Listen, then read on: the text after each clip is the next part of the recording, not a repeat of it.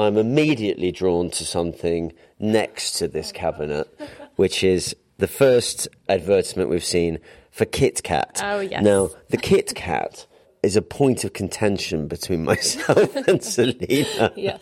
Because in Norway, We have something that is much better called Kvikk Lunsj, and it's been a thing since the 20s or something, and people would bring it when they went skiing because it means quick lunch, but it's basically, it looks like a Kit Kat, and it has it's chocolate-covered biscuit, or what do you call it, yeah. But yeah, it's really cute. The packaging is beautiful. It's red, green, yellow, and when you open it, there's a little story about going on a hike. Sorry, I was just completely focused on the fact that you prefixed it by saying we have something that's much better Yeah, because called it is. Kvikk Lunsj. There has actually been an international Kit Kat competition somewhere, I don't know, and I know that Kvikk Lunsj won. Okay, well, having tried both Kit Kat and Kvikk Lunsj, I can tell you that they are identical. No, absolutely not. Welcome to the Museum of Brands in Notting Hill. I'm the actor Matthew Horn. Hi, I'm set designer Selena Basili, and this is Meet Me at the Museum.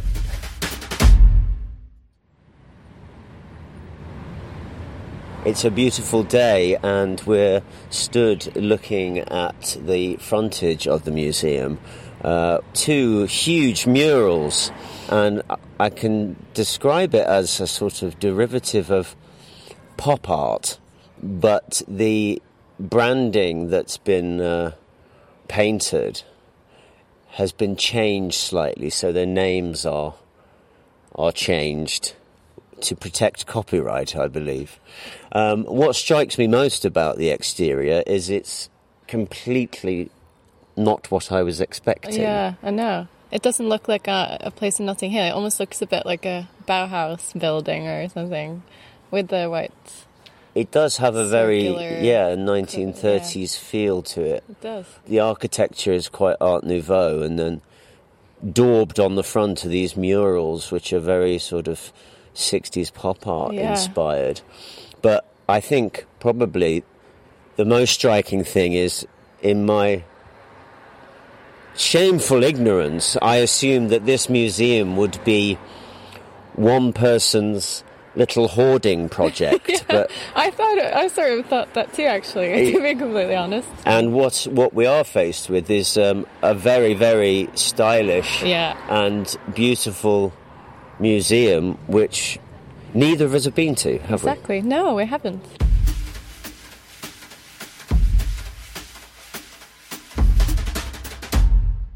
So we're inside the Museum of Brands now, and it is very stylish indeed. It really is. Isn't it, Selena? And it has the most amazing museum shop. Well, this is what's wonderful about this museum, is that we're immediately into the gift shop, which may well be to do with brands and commercialism and capitalism. But I think we can all agree that when coming to a museum, we love a gift shop, and they're normally at the end when you exit. But you're straight into the shop, and it gives you an indication as to the style and feel of the museum itself. Yeah. In fact, I can already feel my bank account depleting. I know, me too. They have a vintage Marmite puzzle. Oh no. And we must point out that we're here alone, and which is a real luxury to be able to observe everything in peace. Yeah, I say alone with the exception of a gentleman called Liam. Hi, Liam. Hi. Welcome to the Museum of Brands. I'm Matthew. This is Selena. Hi, nice to meet you. Nice to We meet have you. our National Art Passes with us. What does that mean? Great. So with your National Art Pass, you get half-price tickets. So normally it's £9, so £4.50 for you. That's fantastic. That is so that absolutely gives us amazing. extra money to spend in this gift shop. How wonderful. So when you guys are ready to start going around the museum, it starts just behind you in the time tunnel. It takes you chronologically from the Victorian era right up to the present day. Wow.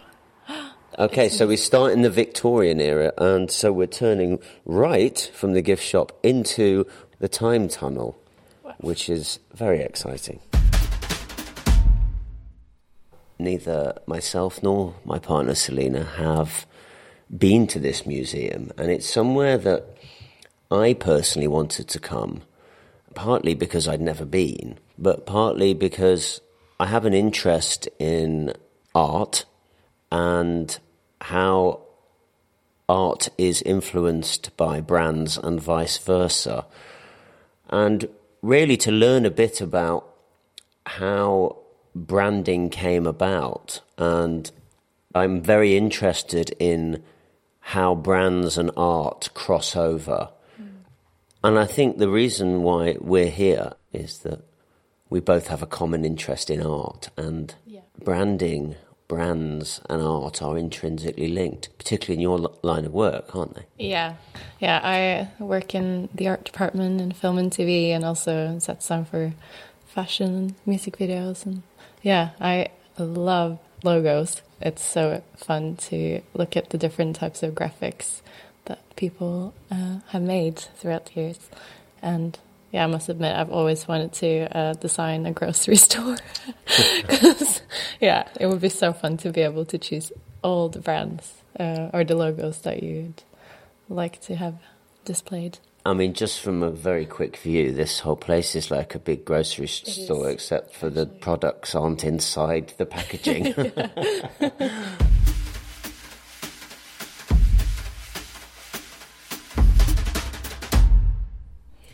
So we're going into what's called the time tunnel now. Which is a dark black tunnel. Yes, but like a moody art gallery. Yes. And there's a quote on the wall by John Betjeman, the poet and writer. When you understand the past, the confusion of the present becomes clearer. So as we go through, there's Victoriania or something like that. That's interesting. I don't think I've ever heard that before. But there's a mixture of things from... a lot of, like, newspapers and books and with beautiful drawings. You see, what's interesting about the early part of this is there's lots of typography. Yes. So there was obviously, this is where advancements in printing and fonts and... visual design in terms of wording, and I suppose before imagery there's lots of text. So that's very true. That's what stands out straight away. Even some with colours, actually. And then as we move further down through the time tunnel, some beautiful clothes, Victorian clothes. Wow. Yeah, a gorgeous Victorian dress to give you a flavour of the era, but as we come down, there's much more imagery. It's much more pictorial. And if you turn left, there are toys and game boards, and I always find that so fun to look at. And big dolls' houses they would have, which were so detailed. I always wanted to be a Victorian girl when I was a kid because they all had like beautiful sun hats, and we had the most beautiful dolls that had like bows and nice hair, and So Selina is drawn to the. You're drawn to the beauty of these dolls and a Victorian rocking horse, but it's what a lot of people would deem as very creepy. But I actually had porcelain dolls when I was, or China dolls, I guess you called them, when I was a kid, and I thought they were really beautiful. I have a very funny feeling that we may be experiencing some more dolls a bit further down the line. And as we turn the corner now, we get chocolate.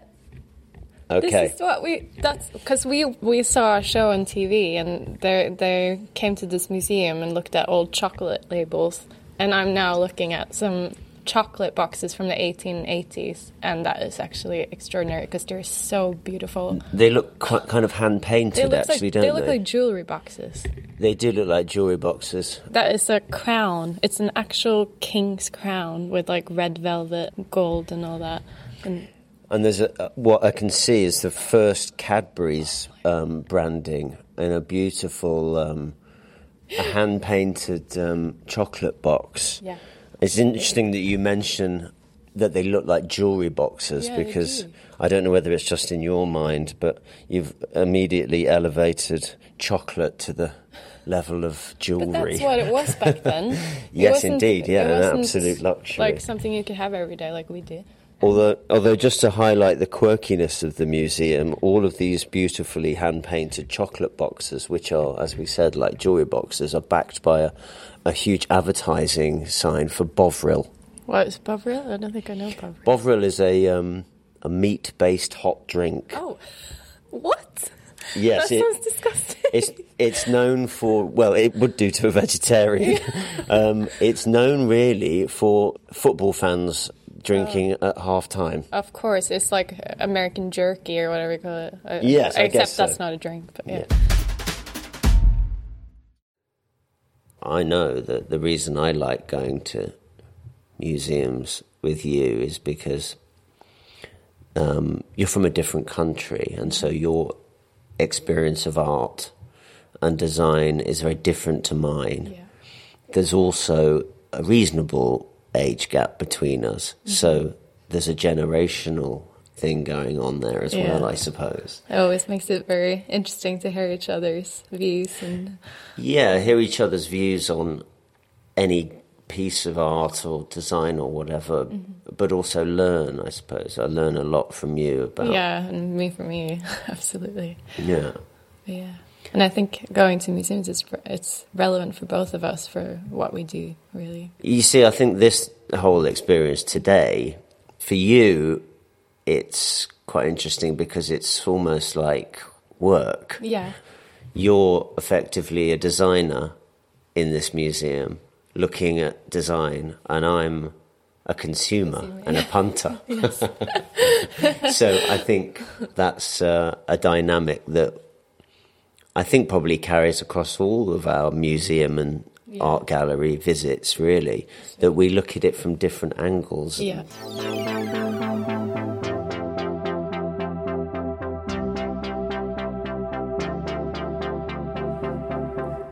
Okay, we've skipped forward in the time tunnel, and we're now at the 1930s, which is what we were sort of greeted with architecturally at the front of the building, Yeah. isn't it? It was. And you can see a real advancement in branding and packaging of products. And how the quantity as well, or like how many different brands there were. And what I'm drawn to immediately, not least because Eat it that's what every I had for breakfast, is the earliest box of Weetabix I think I've ever seen. That is actually extraordinary because I bought you a box the other day. You did buy Very me different some. now. Not as It is like Jacob Rees-Mogg. Well, that's actually our only common ground. We like Weetabix in the morning. Oh, now I'm completely drawn to something here. Yes. Oh my god. That's so This is weird. extraordinary. So I believe we're still in the 30s. Yes, I can see we're still in the 30s. And what's facing me now, and I'm completely drawn to, is is a poster advertising Skegness. And Skegness is something that Selena is aware of, even though she's from Norway, because Skegness is a place on the east coast of England, and it is a holiday resort where I used to go as a child many, many, many times. And Skegness has a sort of mascot, a rather portly man with a pipe, a yellow scarf and a blue jumper and black Wellingtons. Like a seaman, like a... He's called the Jolly Fisherman. And Skegness is a classic seaside town that anybody who was from the East Midlands or Lincolnshire would go to. Just south of it is Mablethorpe, and then just south of that is Golden Sands. And as you went further south, it got more upmarket, but Skegness, from a working class family, was our place. And it says, Skegness is so bracing.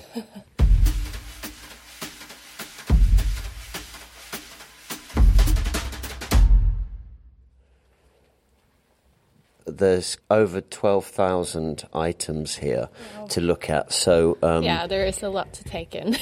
There's so much to see here. Yeah, if I could, I would spend days. We shall definitely be returning. Yes, that's for sure. With our art passes. But as we move down through the time tunnel, we're going through to the 40s and 50s now.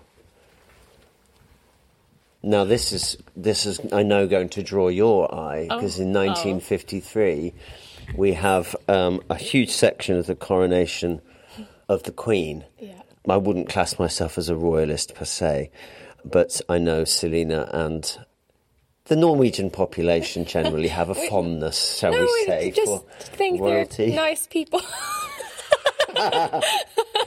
Actually, very naive, and we saw the Queen on Zoom last night. Not a personal Zoom, but she was on Zoom on the television, TV, on the news, and we that remarked was just about amazing. how wonderful she looked on Zoom. It just makes them so ordinary. And having both of us done so many Zooms over the last year, I just wanted to say to her, "What's your secret?"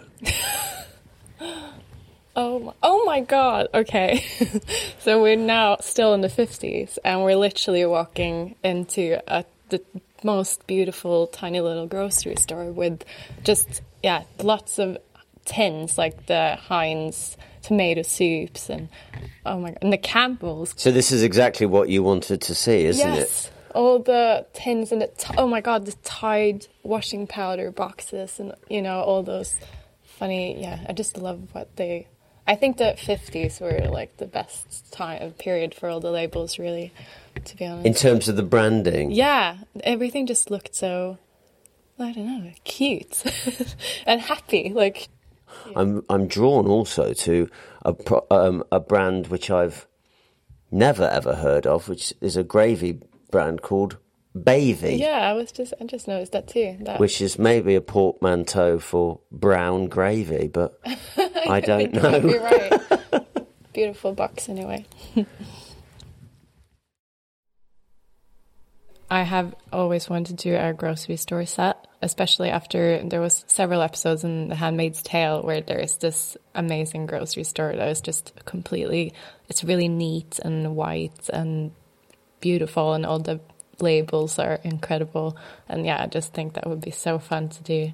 That's the thing though about film and TV, you're almost always using fictional brands that the graphic designer invents, because you're not allowed, because of clearance, or you shouldn't be using the real brands unless they let you.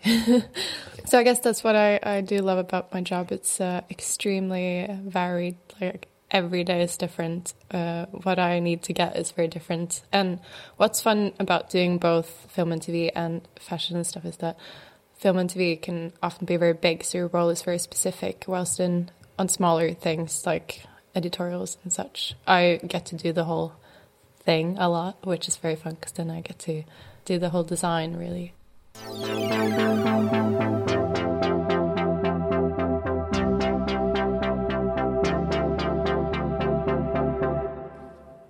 I am a child of the 80s, and what I'm drawn to immediately are the computers, because, of course, late 70s, early 80s, we have computers, and not just computers, but home computers. There's a computer here called the Commodore 64, which was my second computer. My first computer was the ZX Spectrum, with rubber keys, which is just here. As you can hear from my voice, I'm getting quite excited, because this is really, really taking me back. The Sinclair ZX Spectrum, the box, it's a Sinclair ZX Spectrum 16K RAM personal computer. I mean, 16K. That is extraordinary. That's like about 2 lines of a PDF. But the box that it's in is the actual box that my parents... I wanted a computer, and my parents said, just go upstairs and look under your duvet. And I pulled back the duvet, and there was this box. And I'm looking at that box right now. Wow. And it's making me quite emotional. It really is extraordinary.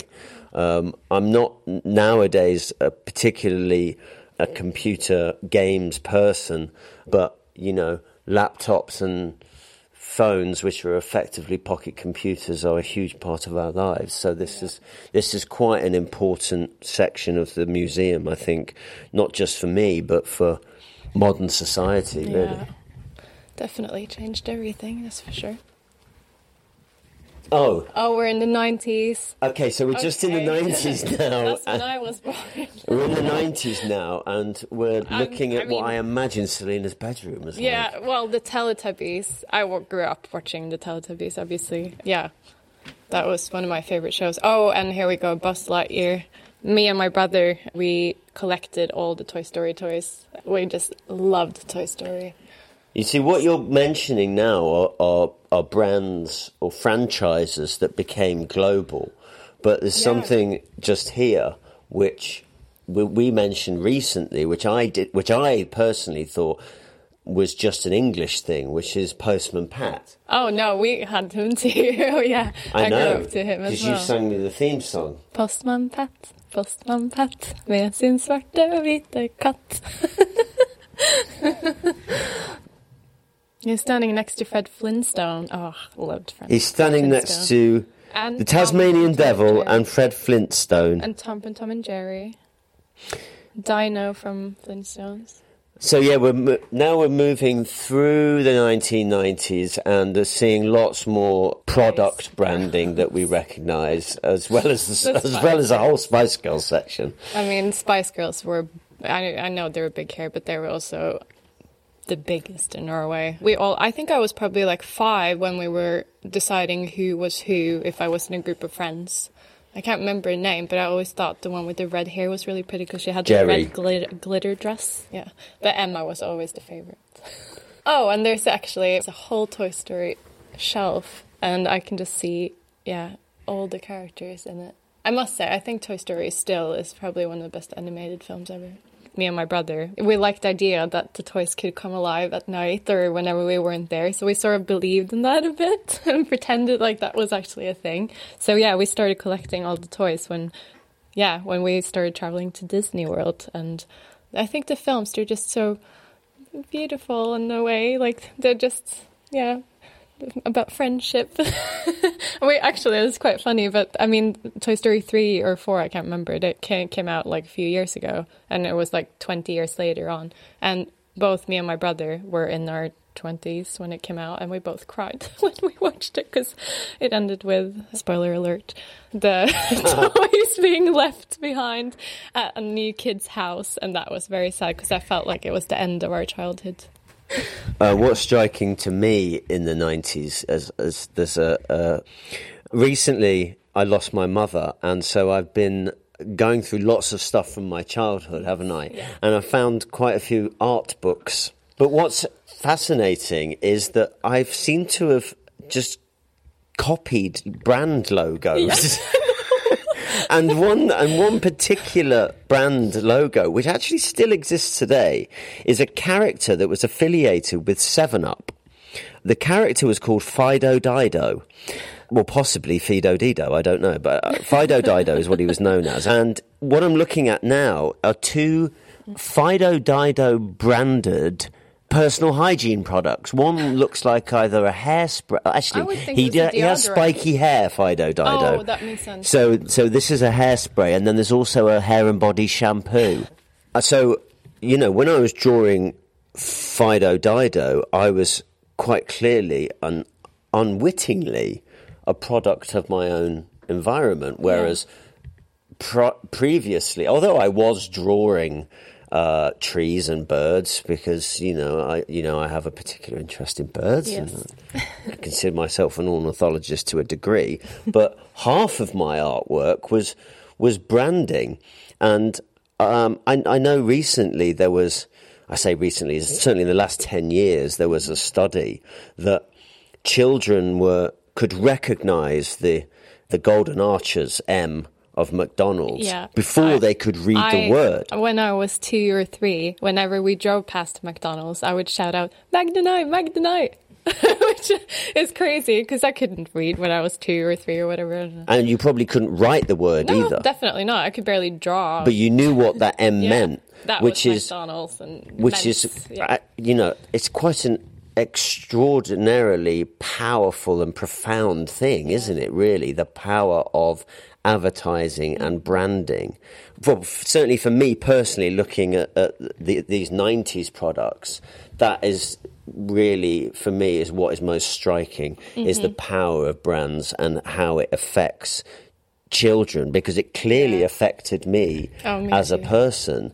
Yeah, but also it could have a negative impact too, because I remember growing up, and especially when it came to clothing, if you didn't wear a certain brand, you would be labelled as, I think it's uncool all a negative impact. Yeah, I mean, it really? it is. It's horrible to say. It's just that's the way of the world. Yeah. But I totally agree. I mean, for me, it was very much that if you didn't have the right football boots, if you didn't have Puma Kings, it got to bullying, especially in my school. If I didn't wear they wore Ralph Lauren T-shirts, and if you didn't have that, you'd get bullied. It was crazy. And I think, I can distinctly remember, I don't come from a wealthy family, and this is no detriment to my father at all, or my mother, but they bought me some Dunlop football boots, and I genuinely felt fear and shame that I'm going to have to go in when everybody's wearing Puma Kings with these Dunlop boots. That's a pretty insidious thing in a young person's life and in modern society, really. Still a great museum. Oops.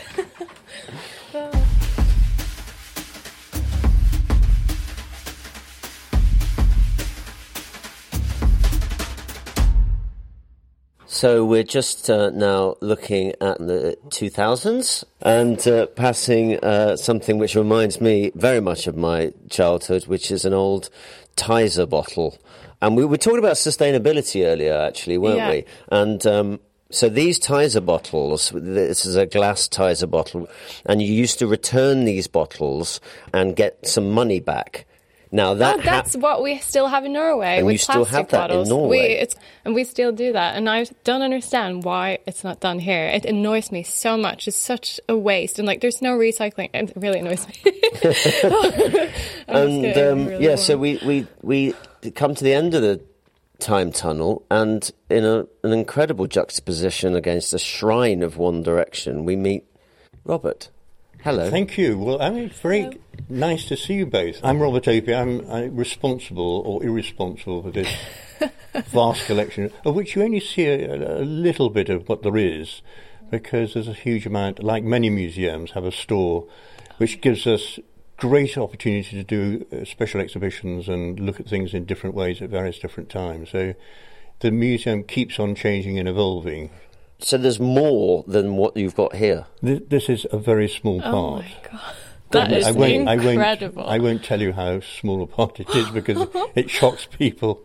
Wow. But most museums have a huge store of other things just because it's recording history. You can't leave us like that, Robert.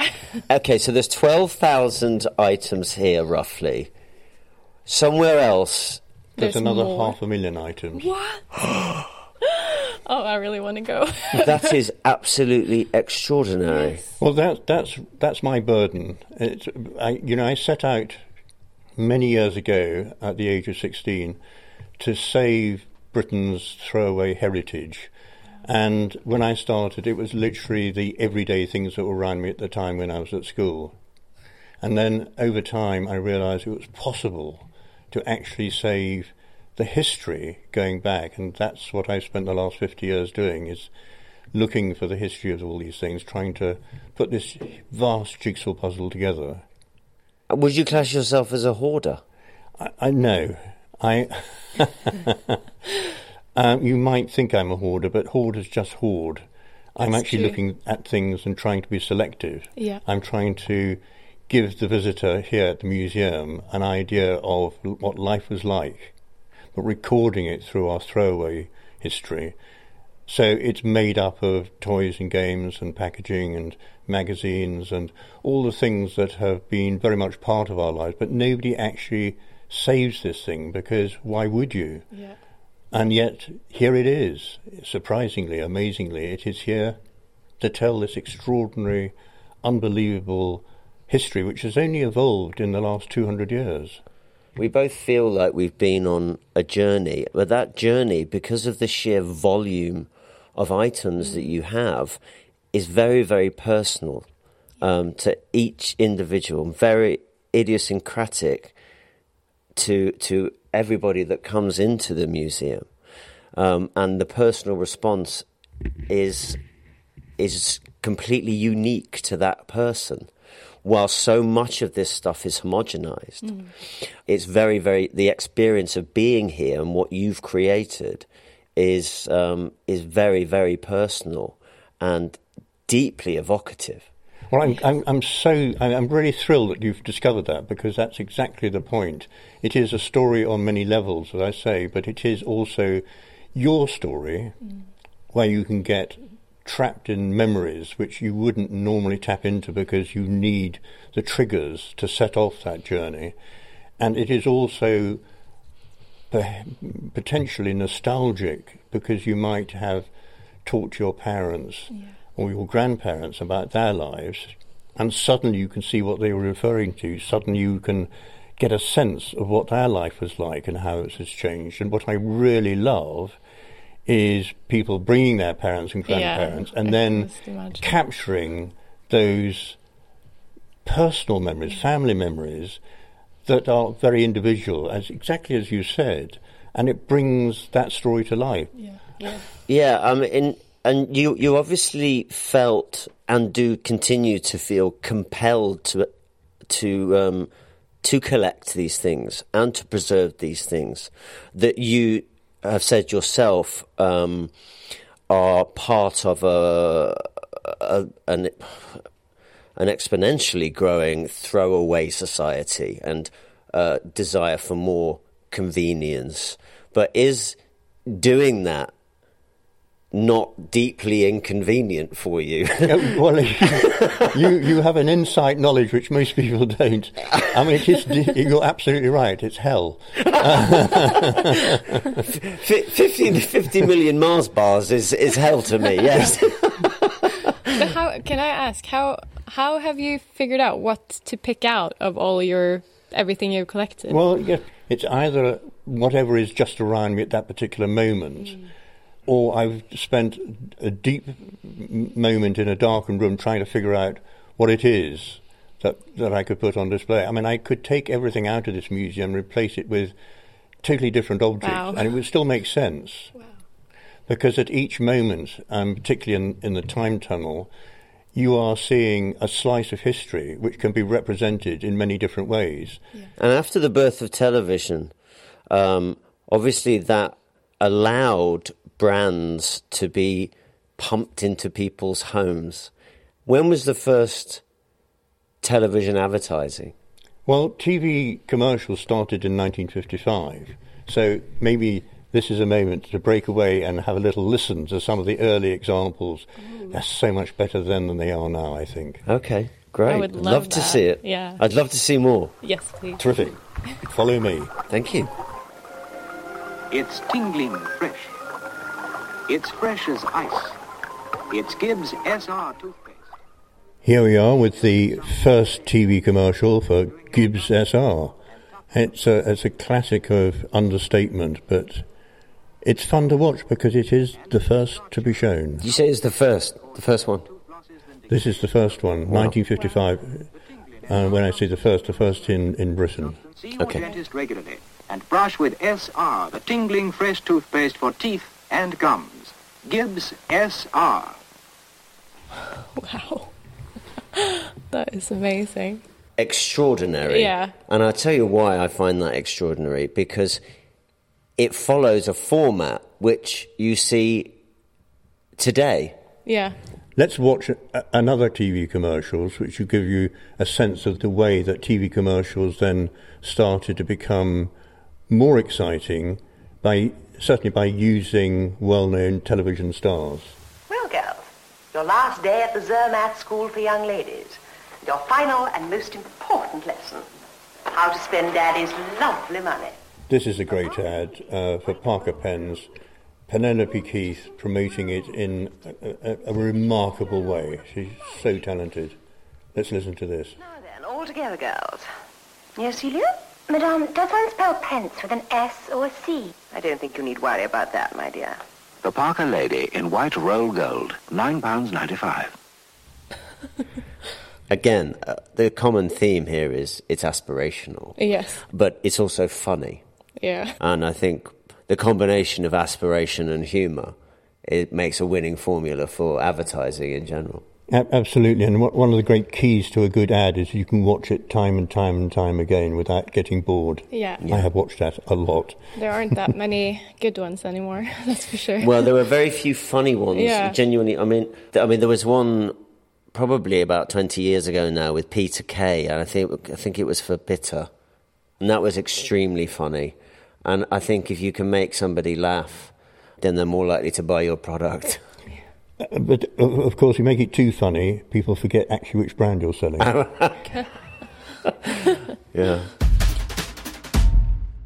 Well, I'm curious to know, get your thoughts on how art and nature has affected branding and manufacture. Well, I suppose almost the question is, how has branding or brands or products or graphics or whichever way you want to look at it, how has that transformed the way that we look at things? It's an addition, whereas you go back 200 or 300 years ago and it's a different world. It's a world where nothing really changes from one decade to the next. It's a world where you're much more in tune with nature because it's right on your doorstep. We don't have major cities. We don't have sky-rise buildings. We don't have so much of this kind of busy, frantic world that we live in today. And you know the names of the birds and the trees. You know the seasons because we don't have canned food at that time. We know the life that is lived one year is going to be the same next year, is going to be the same way in which we live for the rest of our lives. People don't move out of their local village very much. They are just akin to the society in which they were born. Today's world is frantic by comparison, and children grow up in a world where they identify with the brands before they can even talk, way before they know the names of birds and trees and so on. Do you find it sad that a child may know who Ronald McDonald is before they know what a heron is? I don't think it's sad in one sense because there's no way round it. It is just part of the way we live. But what we mustn't forget is that there is a world which is predominant, cannot be changed. It is part of our lives. It's just that we've got a whole new layer of society imposed upon us. And what we've got to make sure is that we really understand the way we are now trashing the life that was once very stable, and we are causing that. And we've got to take several steps back and try and readjust the thinking that we have and understanding where this transformation has changed and how it's happened and when it happened. So in the time tunnel you can see that. You can see when motor cars arrived and horses disappeared. You can see when mass entertainment began, when plastic started. How can we get back to where we were? Well, we need to understand how plastics, for instance, have changed the way we live, have made our lives much easier and cheaper and more straightforward, but it needs to be rationalised against the way that our world is, and we need to be aware of how that is changing, how fast it's changing, but make rational decisions about how we can get back to a more sensible era.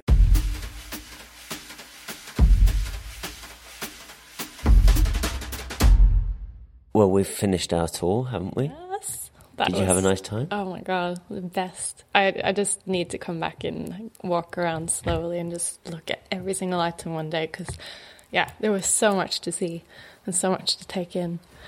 Yeah, I was really, really surprised today, I think, which sounds quite trite, but it was it was not what I expected at all. I expected a sort of quite dusty and musty, pokey, odd little room full of quirky items, and it's the opposite of that. It is a progressive and stylish museum, And which, educating and just, should be bigger and yeah. and more well known than it is. It's a really, really fascinating place, and I think what's most striking is how personally engaging it is. I know. It's like it just made me want to bring my whole family, like parents and if I had grandparents, it'd be amazing. But that's amazing though, because most of these brands that we've seen are all British products, and I know, but there were still so many that it's so evocative for you as well, being from Norway. Yeah. So I think the Museum of Brands is a really incredible resource for people who work in the industries that we work in. Yeah, but also not for only that, but everybody, everyone. Yeah. Everyone, and I really recommend that people come. And yeah, me too. I think it would be. I mean, we will certainly come back, and it'll be more exciting to be here with other people, to hear other people's reactions. Exactly. And also, I think probably at that point the heating will be on. Yes. Hopefully. Thanks for listening to Meet Me at the Museum with me, Matthew Horn. And me, Selena Basili, at the Museum of Brands in Notting Hill. If you like this episode of the podcast, please rate, subscribe, or tell a friend. And don't forget, you can show your love for museums with a National Art Pass. It gives you great benefits at hundreds of venues whilst raising money to support them.